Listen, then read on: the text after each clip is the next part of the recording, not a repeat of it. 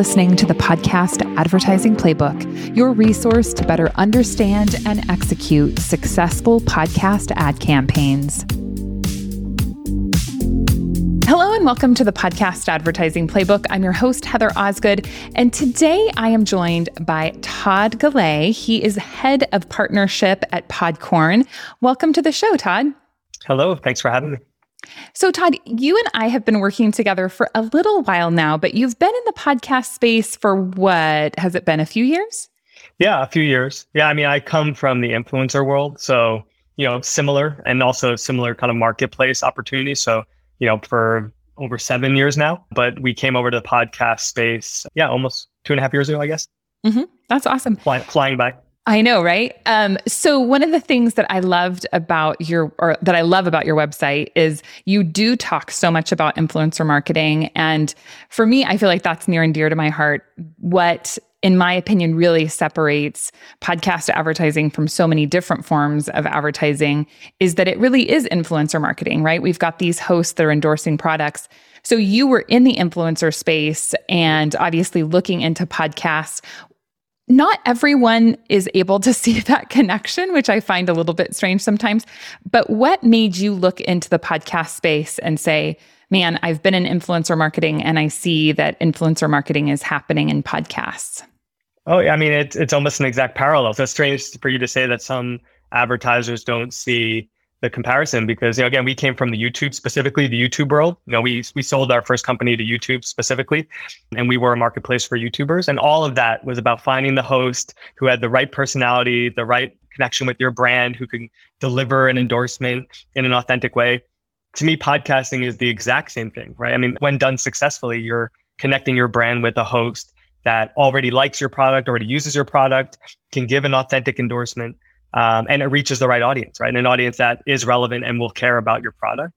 So I think there's an exact synergy. In fact, you see right now that so many podcasts have a huge YouTube audience, right? So Obviously there is a lot of comparison there.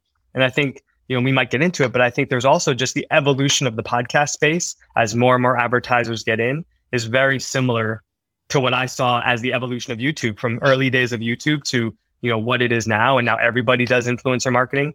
I think you see a very similar path for podcasting. Mm-hmm, mm-hmm. I love that. And I really appreciate you sharing that story because I wholeheartedly agree with you.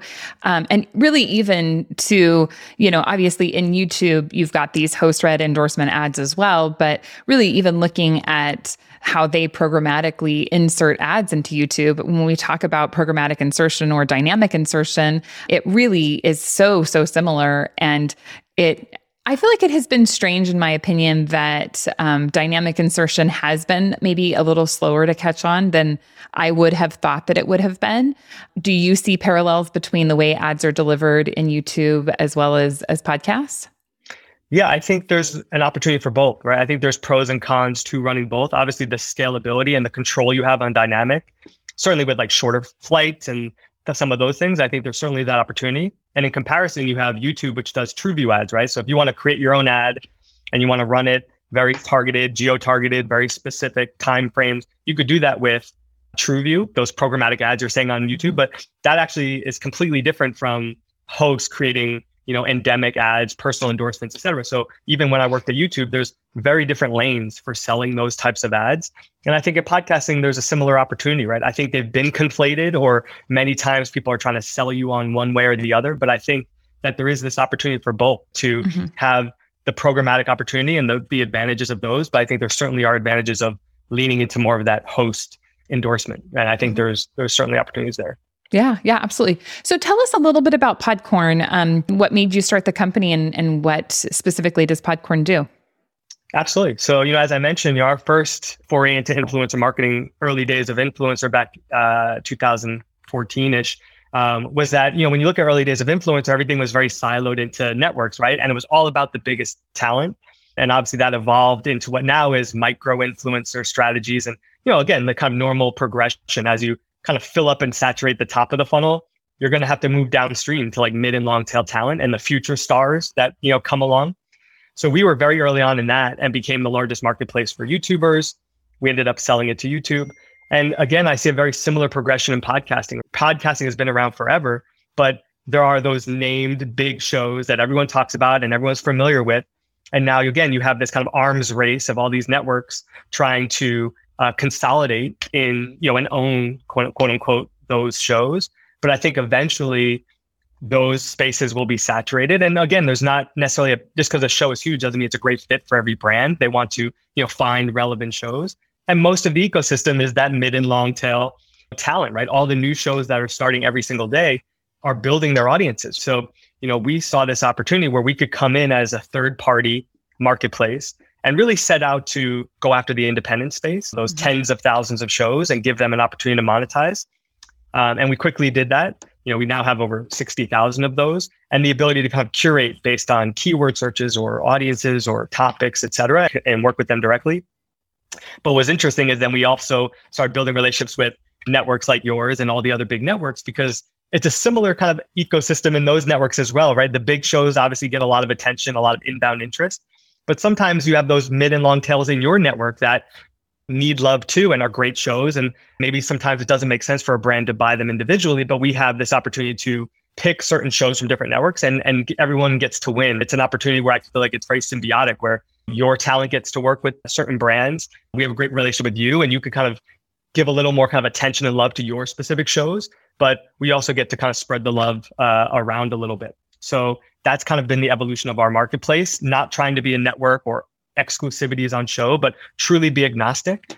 And that's been received well because every brand has a different budget as well. Sometimes a brand can come to us with a relatively small budget, and we're not kind of incentivized to like just go on one big show with that budget. We say, look, let's do 10 or 15 small shows. Let's test small and then grow together. That's been something that's been effective. And then brands can spend huge budgets, and we could come to your network and book your biggest shows, right? So it's been a great opportunity, I think, all around. And I think as the ecosystem continues to evolve, you see this kind of evolution, right? Where, there's a lot of big independent shows that have their own sales teams just for their own show. And people will be looking for new opportunities to bring in revenue. And I think we'll fit nicely in that space and not be competitive with the networks. We never claim to give every individual show like a lot of love. I think if that's what they want, then a network is a great play for them, but we can still book them. So it doesn't keep them out of all the brands that we work with. It's just whatever every independent show kind of has a need for. And we were acquired by Odyssey in March of last year. And really what that's allowed us to do is just continue to grow that narrative. We still are kind of a third party kind of standalone marketplace, but it's just kind of put fuel on the fire for us to continue to kind of build out our tech for new monetization opportunities and continue to add shows and provide Odyssey that extra, kind of pool of talent that they could build into their program. So it's been, a great integration so far. Absolutely.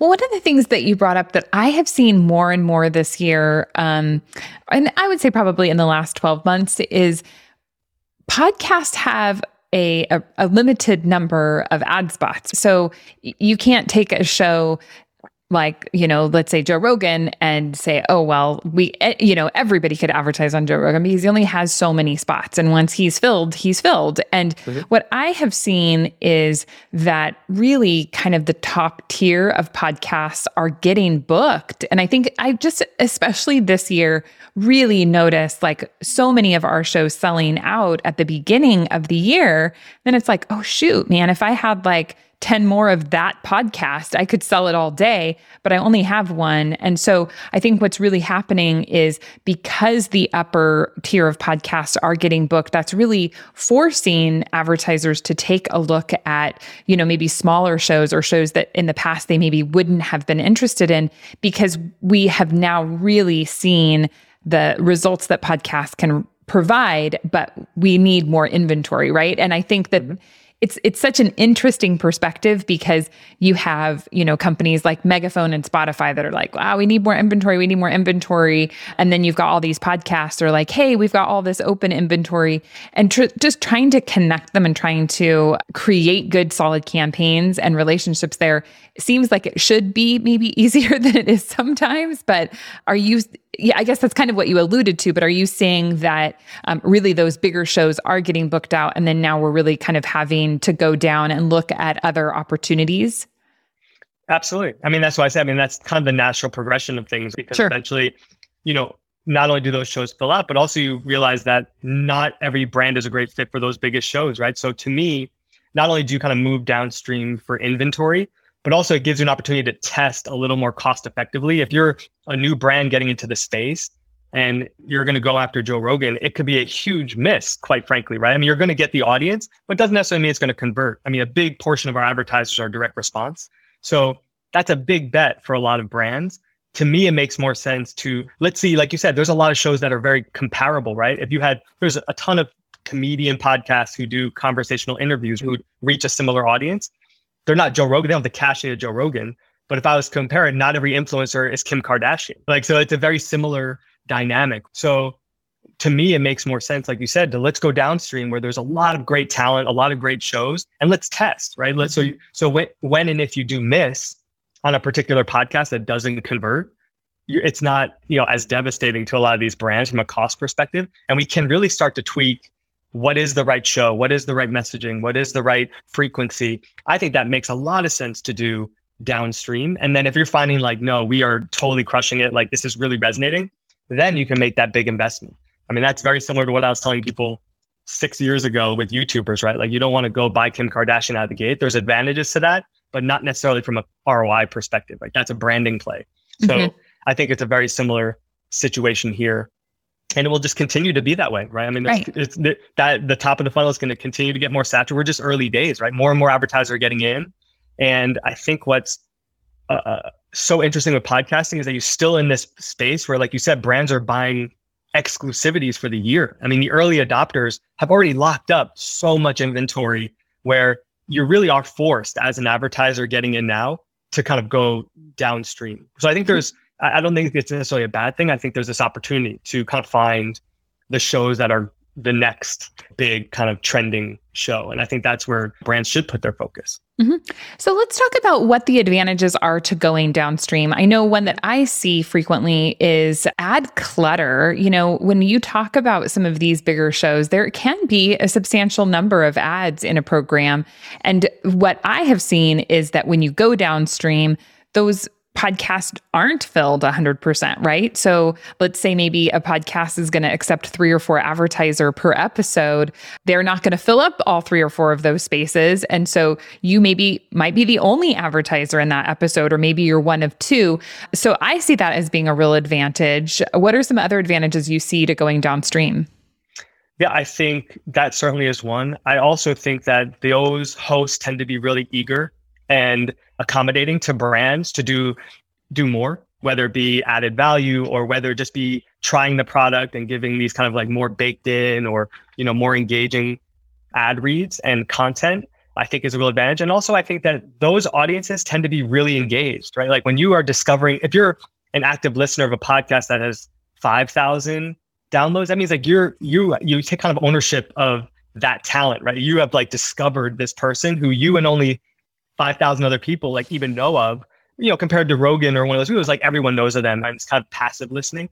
I think there's this exciting opportunity. People kind of take ownership. I think very similar to musicians, right? When you discover a new musician early days or you go see them at a small venue, you kind of take a little bit more kind of personal responsibility in helping them grow and spreading the word. And I think that's similar with podcasts, right? These people are really leaned in and listening. And I think when they give these really authentic spots, it tends to work quite well. So I think that's certainly a positive. I think that, along with, again, the opportunity to test and learn really cost effectively, to me, just makes a lot of sense. I mean, from my perspective, I just think that makes sense. It's no different than a lot of these brands who test influencers, and not 10 out of 10 influencers are not going to crush it, right? I mean, it's always, a percentage of them are going to totally knock it out of the park. And and covers the cost of the others who might deliver on impressions. There's an awareness play, but not every, show is going to, be 100% as far as ROI or conversion, this part of the game.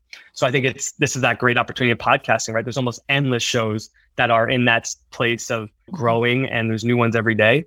So I think that pool is going to continue to grow. And I think that's where there's this exciting opportunity for brands. And like you said, they can grow their spend as they learn and optimize. And I think the brands that have done quite well are doing that at scale, right? They're constantly testing new shows as cost effectively as they can. And then when they find a big show that works, they book it like you said, for the year. Yeah. And again, it's an interesting position to be in when you can own category exclusivity for an entire year of an audience.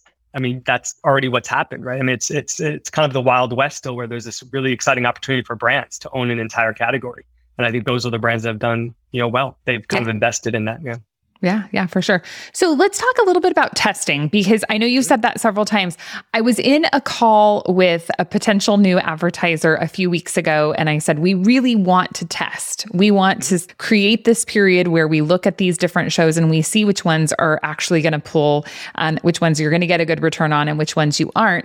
And the advertiser was very shocked by that. He's like, you think that we should test it? He's like, I would have thought you would have just said we should book the full year. And I'm like, no, I really think that you need to test. And I know when I was looking at some of the FAQs on your site, you talked about how you don't put all your eggs in one just really huge show, but spread the wealth around, buy multiple shows. What does a good test look like when you're working with someone?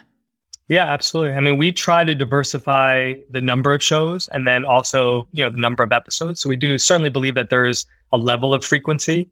Again, depending on how the show is set up, some of your shows are sold monthly, right? So that might mean a couple months, right? If you're selling it monthly, or if it's episodical, we might do, 3 or 4 episodes.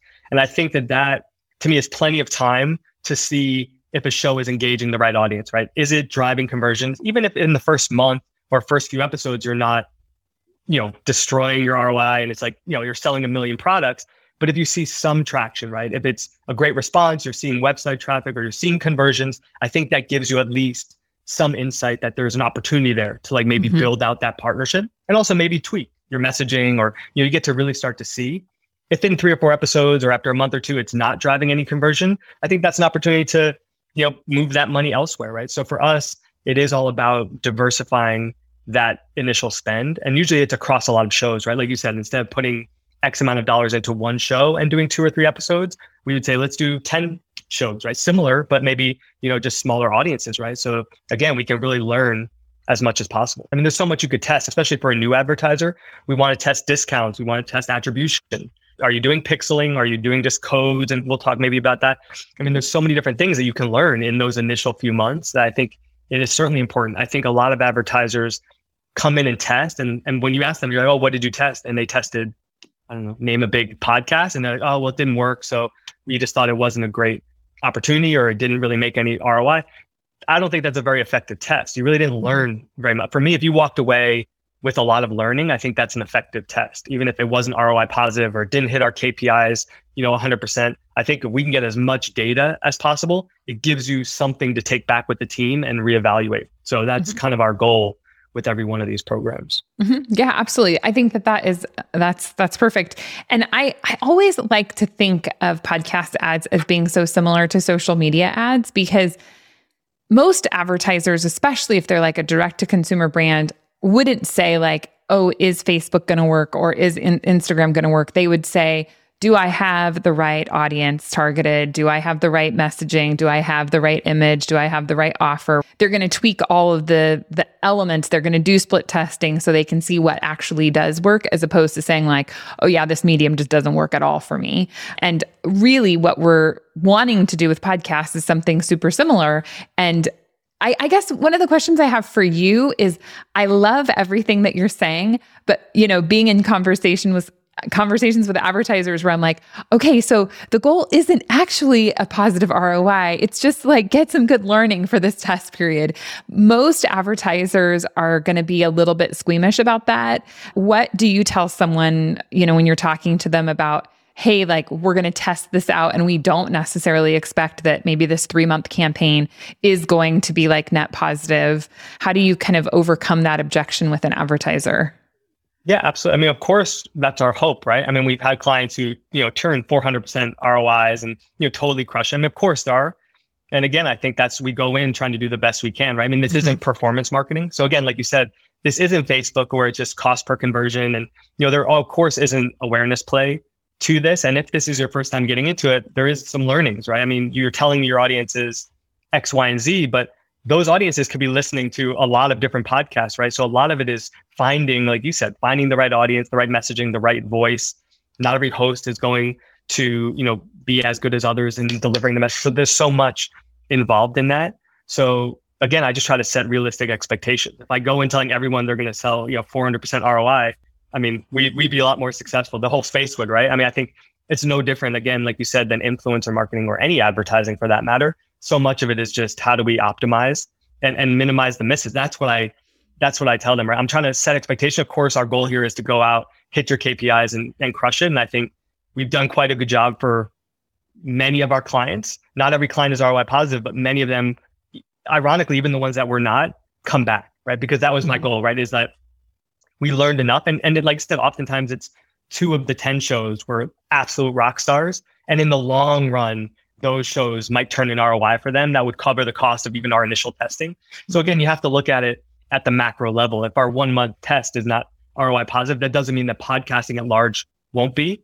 So again, it's all about just setting the appropriate expectation. And again, even those that don't turn an ROI specifically, there was an awareness play, and you don't know when and if those listeners will convert over the long run. So again, that's typically what I try to tell people. And also, again, just setting the expectation with your KPIs, right? It might not be ROI, if it's cost per acquisition. Do we get close? A lot of my biggest clients, had this Facebook cost per acquisition goal. And I try to say that this isn't, like you said, this isn't Facebook. This isn't programmatic advertising. It's not cost per click. But I guarantee that we will find some shows, and typically it's the mid and long tail shows because they're less expensive, that will turn a really good conversion for you.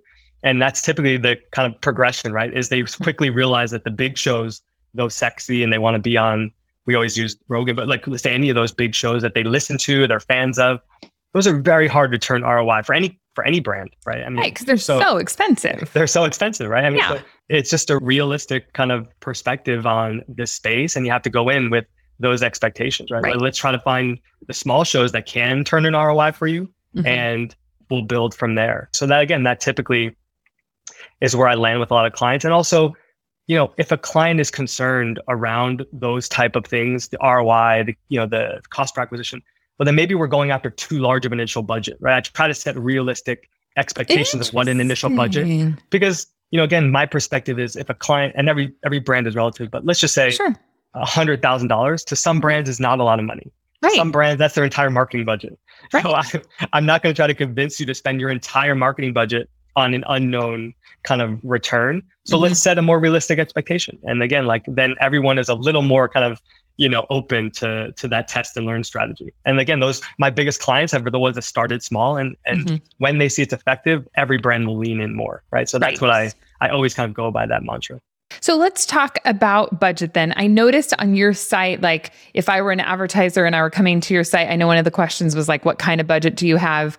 And the first range you had was 0 to 10,000. And I always, if we're working directly with an advertiser, we have a $5,000 minimum spend.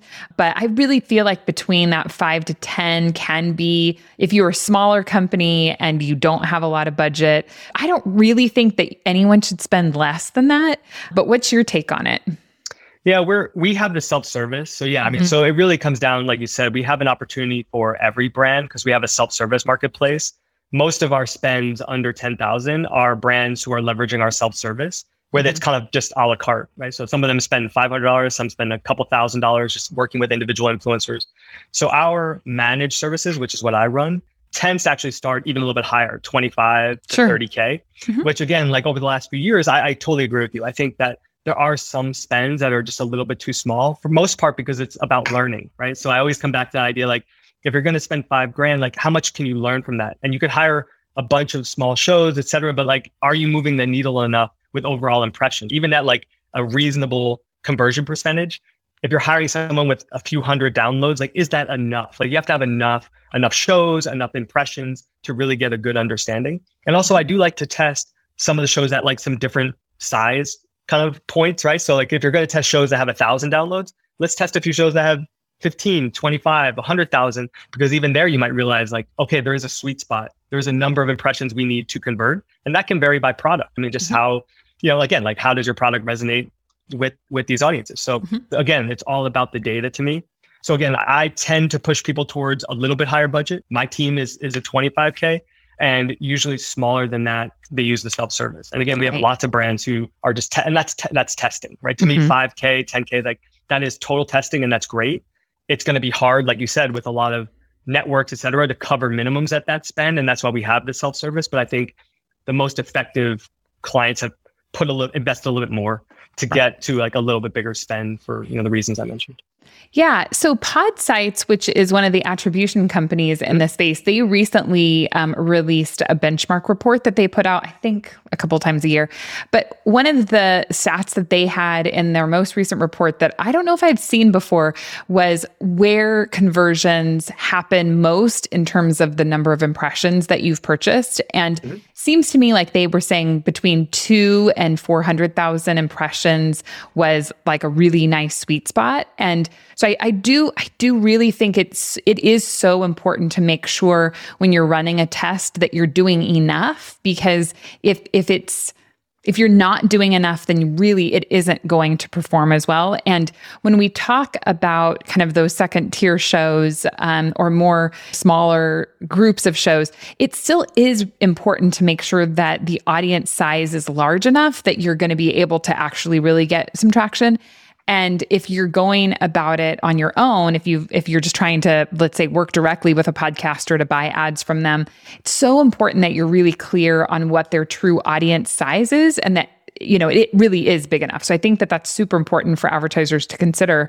In terms of looking at results, I know you had a really nice list of things that you kind of went over, but what are some of the metrics that advertisers should be looking at? So let's say we're getting to the end of maybe a 3-month test and we've tested 10 different shows. Maybe we've invested about $25,000. What are those metrics that advertisers should really be looking at?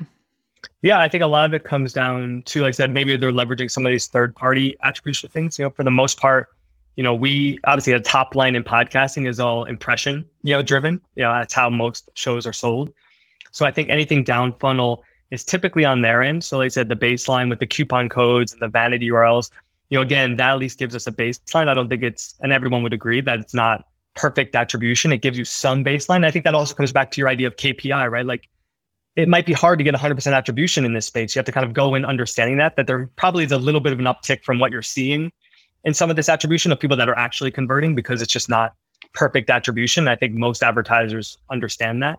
Mm-hmm. So I think, again, just straight conversions and whether that's overall ROI, I think that probably makes sense, right? Because like you said, not every show is going to convert. The idea that, if you can even break even would be, I think a great opportunity for most advertisers. They'd be probably happy with that.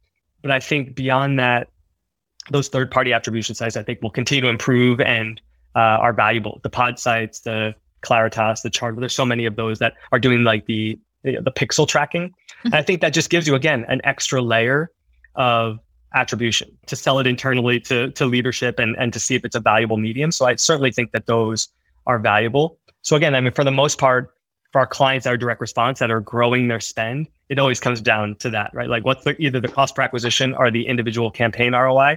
And I think both are reasonable and effective metrics, right? Like we don't go in guaranteeing everything, but I think, like I said, with the most successful people, they see either a relative cost per acquisition to other mediums, or they see the possibility of it really kind of growing, So like within those first 3 or 4 episodes, do they see enough traction to say, wow, like if we did this long term, we can continue to kind of optimize that to drive down the cost, or maybe they lock in long term for like a value add or discount. So I think that's where those brands are doing that, right? They're saying, okay, there's enough here that if I lock this in long term, maybe I could get the cost down to where it really is a sweet spot for us.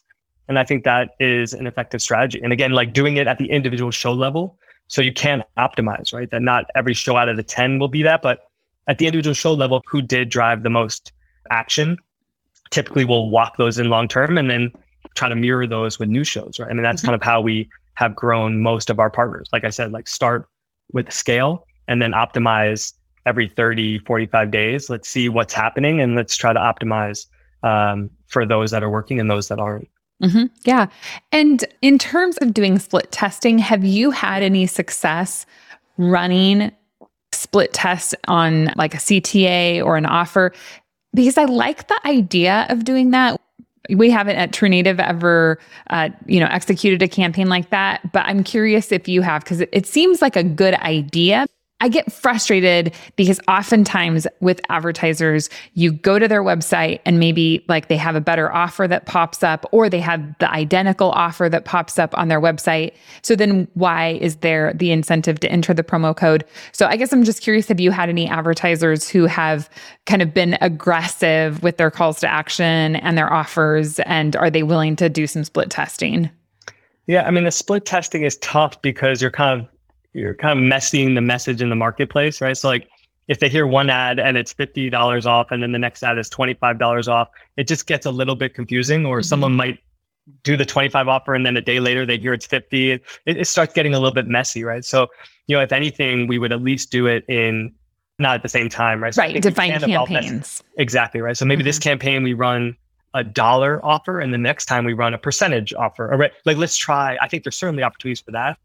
I think I definitely agree that the ones who are most successful have created unique discounts and or purchase opportunities or whatever that incentive is that are not available anywhere else. I think that certainly is important because I agree a lot of brands will just offer the same discount in the CTA as you could just go to the website. And again, a purchase is a purchase, but it's hard for attribution. Exactly, right? Like the whole goal here is to show that. So exactly, like, there's really no reason for someone to take immediate action, or maybe they just go to your website because they are interested, but then they see that it's the same discount. So they're like, oh, I'll just buy it later. It's always available. I like the opportunity of trying, let's say, dollar versus percentage and different messaging, but also I like when brands offer something like a unique package or product or like whatever it could be that's only available to podcast listeners, or maybe this particular show. There's like something unique.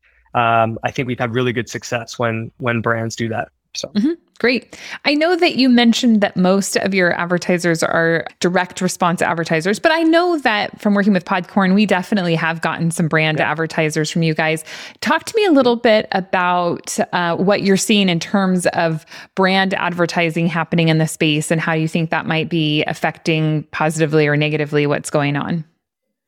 Oh, I mean, any spend is good spend, obviously, in the space. The bigger brands are now, again, that are not direct response, are continue to get in that space. I think if the only negative would be the inventory, right? You have brands who have big budgets and are going to come in and spend $1 million or $5 million.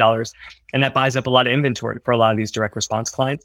But they are an impression game, right? So I think the only downside potentially is that in their necessity to drive down the cost of impressions, does so in the marketplace, right? So if you come in with a lot of money and you're driving down the individual cost of impressions, that's not good for everyone. It's not good for talent. It's not good for everyone. But for the most part, I think overall I've seen costs going up because inventory is going down. So it kind of counterbalances, right? Like as big brands have come in and are spending big dollars, so they obviously are getting some sort of discount on the impressions, but also they're buying up a lot of inventory, so the overall cost is going up. So I think it's a net positive, in my opinion, and I think that they bring a lot of cachet, right? Like you said, we work with a lot of entertainment and auto and all these things.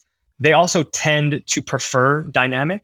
So again, I think the way I see it playing out is that you kind of have these two silos, right? Like you have the big brands who are open to dynamic because they want either produce spots or they have specific timeframes that, a 1 week flight that they want to run.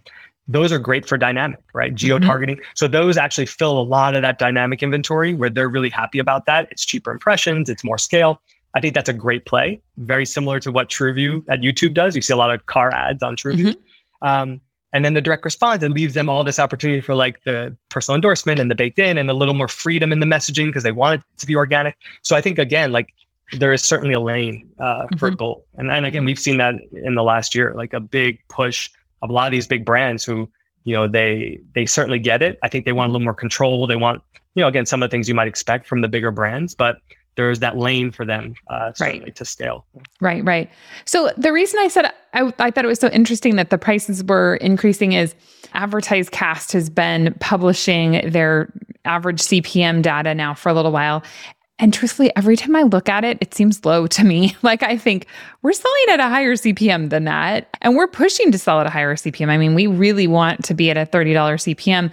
But I get the feeling often that the entire kind of space is edging downward, which, I know no one really wants to see that happen because, I mean, we can look at other mediums out there that really have had that race to the bottom, and nobody wants that. And I also think that there is a ton of value in host-read endorsement ads, and it shouldn't be apples to apples. Like if we have an announcer-read dynamically inserted ad, that shouldn't necessarily be priced at the same amount as, hey, I had to try the product and create the ad and write the script and all that jazz, right? For the ad, like that should cost more. But I guess I'm just curious. So you really do feel like the bigger brands coming in and investing, but like you said, obviously, like if you've got a big brand coming in spending $1 million, like that is going to buy up a chunk of inventory, and it would make sense that as inventory goes down, rates go up. So yeah, what is your take on it?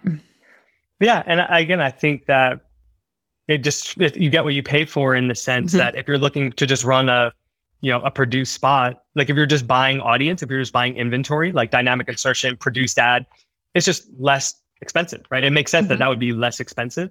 You're buying inventory on back episodes, et cetera. So I think, again, at scale, that makes sense. Similar to Spotify, right? Like you can go at a cheaper CPM because it's a little like less kind of high touch as far as like getting product and getting them to personal endorsement. So I agree. I think that there is, again, a discrepancy there where if you're leaning into personal endorsement, sending them product, having them give these kind of more, organic, engaged reads, I think that will come at a premium. And also you see all the time where it's really show specific. If you're a celebrity, if you already have a built-in audience, if you have a massive social platform, those come at a premium, right? And that's kind of across the board, right? So it isn't necessarily plug and play. I think where it's the most plug and play is the dynamic, right? Where you're just selling audience. You could reach 25 to 34 mass scale. We'll just buy impressions. Of course, that's going to be cheaper. So I think that makes sense. I still think that again is a net positive because you're still going to fill up all that big inventory.